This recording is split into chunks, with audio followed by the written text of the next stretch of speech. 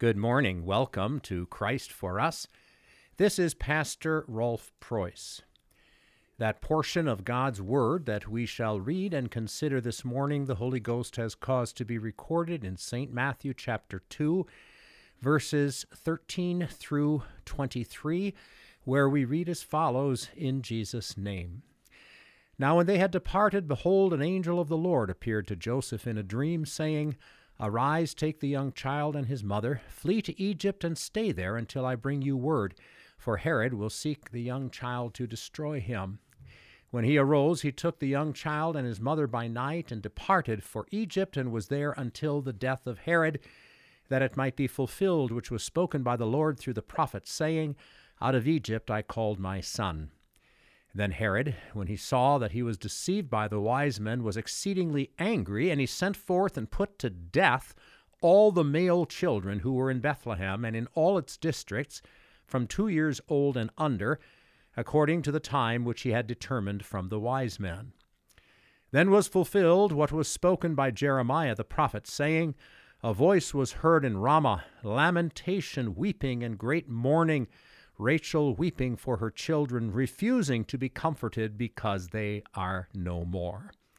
Now when Herod was dead, behold, an angel of the Lord appeared in a dream to Joseph in Egypt, saying, Arise, take the young child and his mother, and go to the land of Israel, for those who sought the young child's life are dead. Then he arose, took the young child and his mother, and came into the land of Israel. But when he heard that Archelaus was reigning over Judea instead of his father Herod, he was afraid to go there. And being warned by God in a dream, he turned aside into the region of Galilee, and he came and dwelt in a city called Nazareth, that it might be fulfilled which was spoken by the prophets, He shall be called a Nazarene. Let us pray. These are your words, Holy Father. Sanctify us by your truth. Your word is truth. Amen. The flight of the baby Jesus to Egypt and his return occurred right after the wise men from the east came to Bethlehem to worship him. The visit of the wise men is recounted in the gospel lesson for Epiphany. The season of Epiphany features our Lord revealing his glory as the only begotten of the Father, full of grace and truth. It is during the season of Epiphany that we see Jesus in the temple showing wisdom far beyond his age.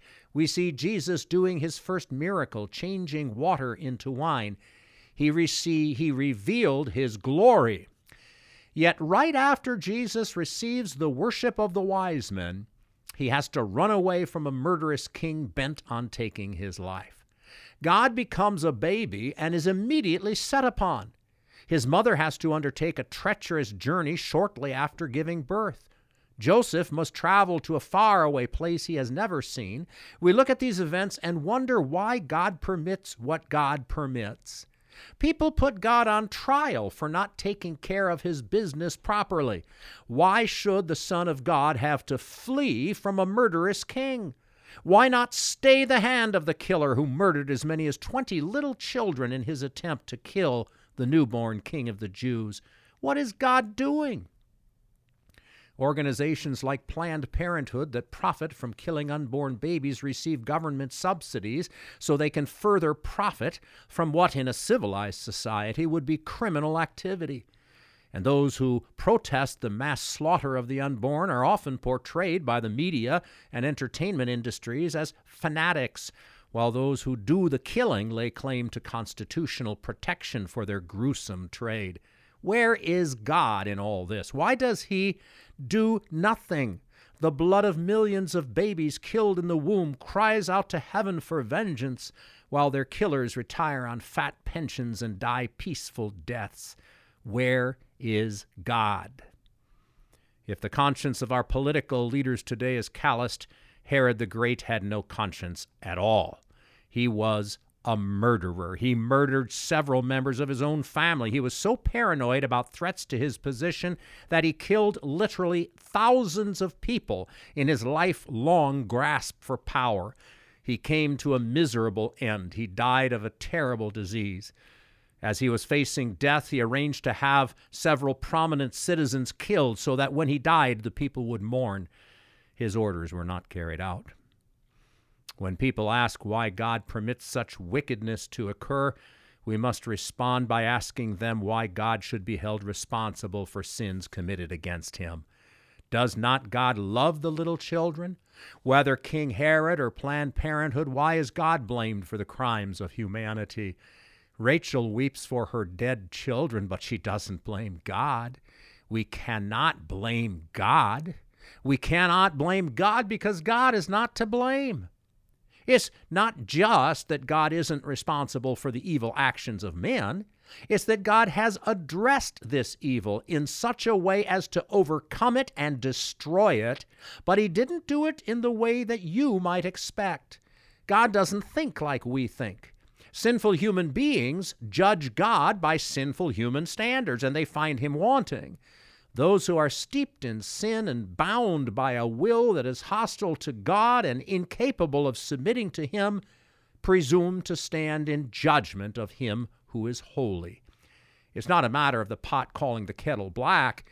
It's a matter of evil judging good and calling good evil.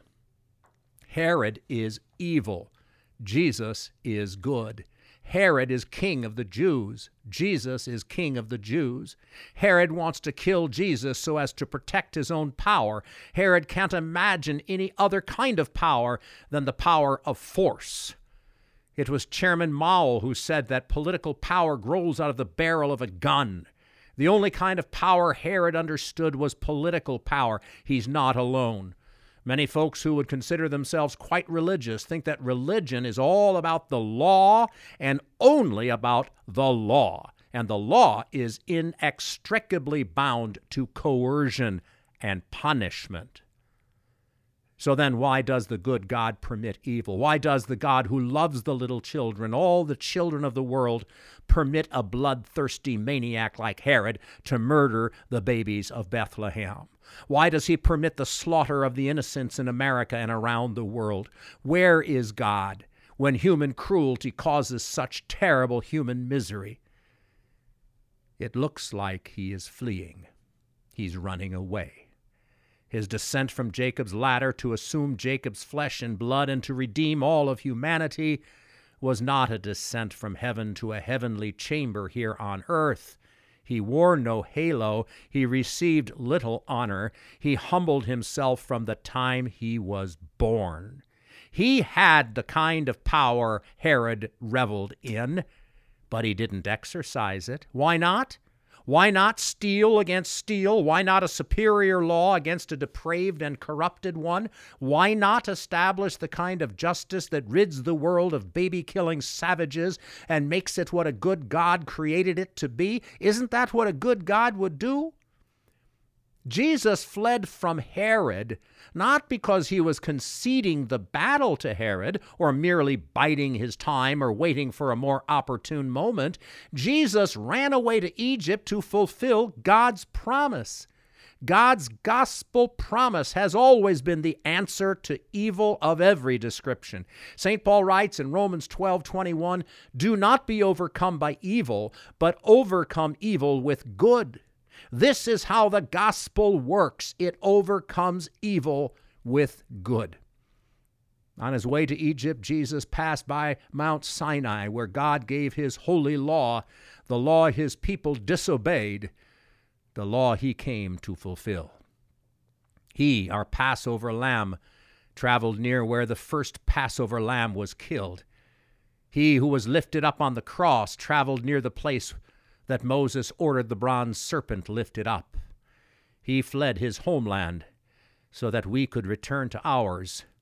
He made himself a sojourner so that we could find our way home, where we belonged. It looks like weakness, but it is almighty power. Who is this helpless infant traveling across hostile countryside? Who but the Creator of heaven and earth? He humbles himself. Don't be put off by such humility, for you haven't got a prayer without it. unless the Almighty God came down to earth to become our representative, to fulfill the law in our stead, to suffer and die for us, we would remain bound to the sin that captured our hearts from the time we were born. You cannot force good into evil. You need a Savior who will bear the evil, conquer your sin in his own holy body, and thus achieve what you needed but could not achieve. Christ's life was lived for us. The vicarious, that is, substitutionary purpose of his life is why we celebrate it during this holy season. He was born not just to show us how to live or how to die, but to do for us in our stead what we owed, and to suffer for us, that is, as our substitute, what we deserved. This required him to humble himself. No steel against steel, no gun against gun, no fist against fist, but the pure, holy, and perfectly submissive love of Jesus offered up to his heavenly Father as our offering. The life of Christ is our life. Whereas we stood on our pride and demanded we be treated as we thought we deserved, he did not latch on to his status, but made a humiliating journey through the desert, running away from a vicious thug, the Prince of Peace fleeing from the killer of babies. Oh, how embarrassing. If only we had a God who stood up to tyranny and wickedness to trample out the vintage where the grapes of wrath are stored. Instead, he runs away. But see where he is going. Don't judge him. He fulfills God's promise, out of Egypt I have called my son. The children of Israel were God's children, and certainly God called them out of Egypt, but Hosea the prophet was not just recording an historical miracle. He was giving God's promise that God would call his son out of Egypt to return to the Holy Land and fulfill every single promise God had given through the prophets. He would keep the covenant God's people broke by his humble obedience all the way to the cross where he died, bearing the weight of the whole world's sin. He would gain an eternal kingdom. He would overcome evil with good in his own body. He would bring life and immortality to light through his gospel that he would preach to all the nations in the world, and so call sinners out of darkness into the wonderful light of his saving truth. In the meantime, what do we do with the baby-killing Herods who appear to become more and more emboldened? How do we defeat their evil designs? We love them. We love those for whom Jesus died. We pray for them. We pray for their conversion to the truth.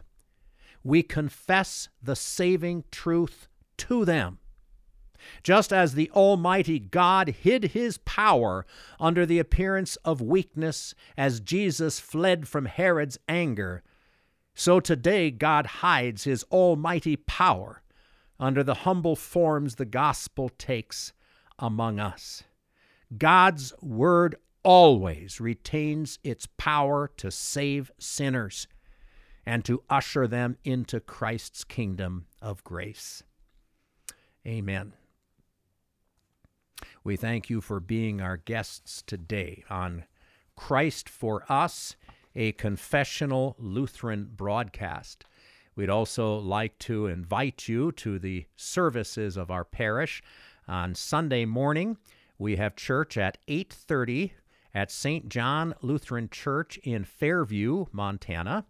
And we have church at 10 o'clock at Trinity Lutheran Church in Sydney, Montana. Please tune in next Sunday for the next broadcast of Christ for Us.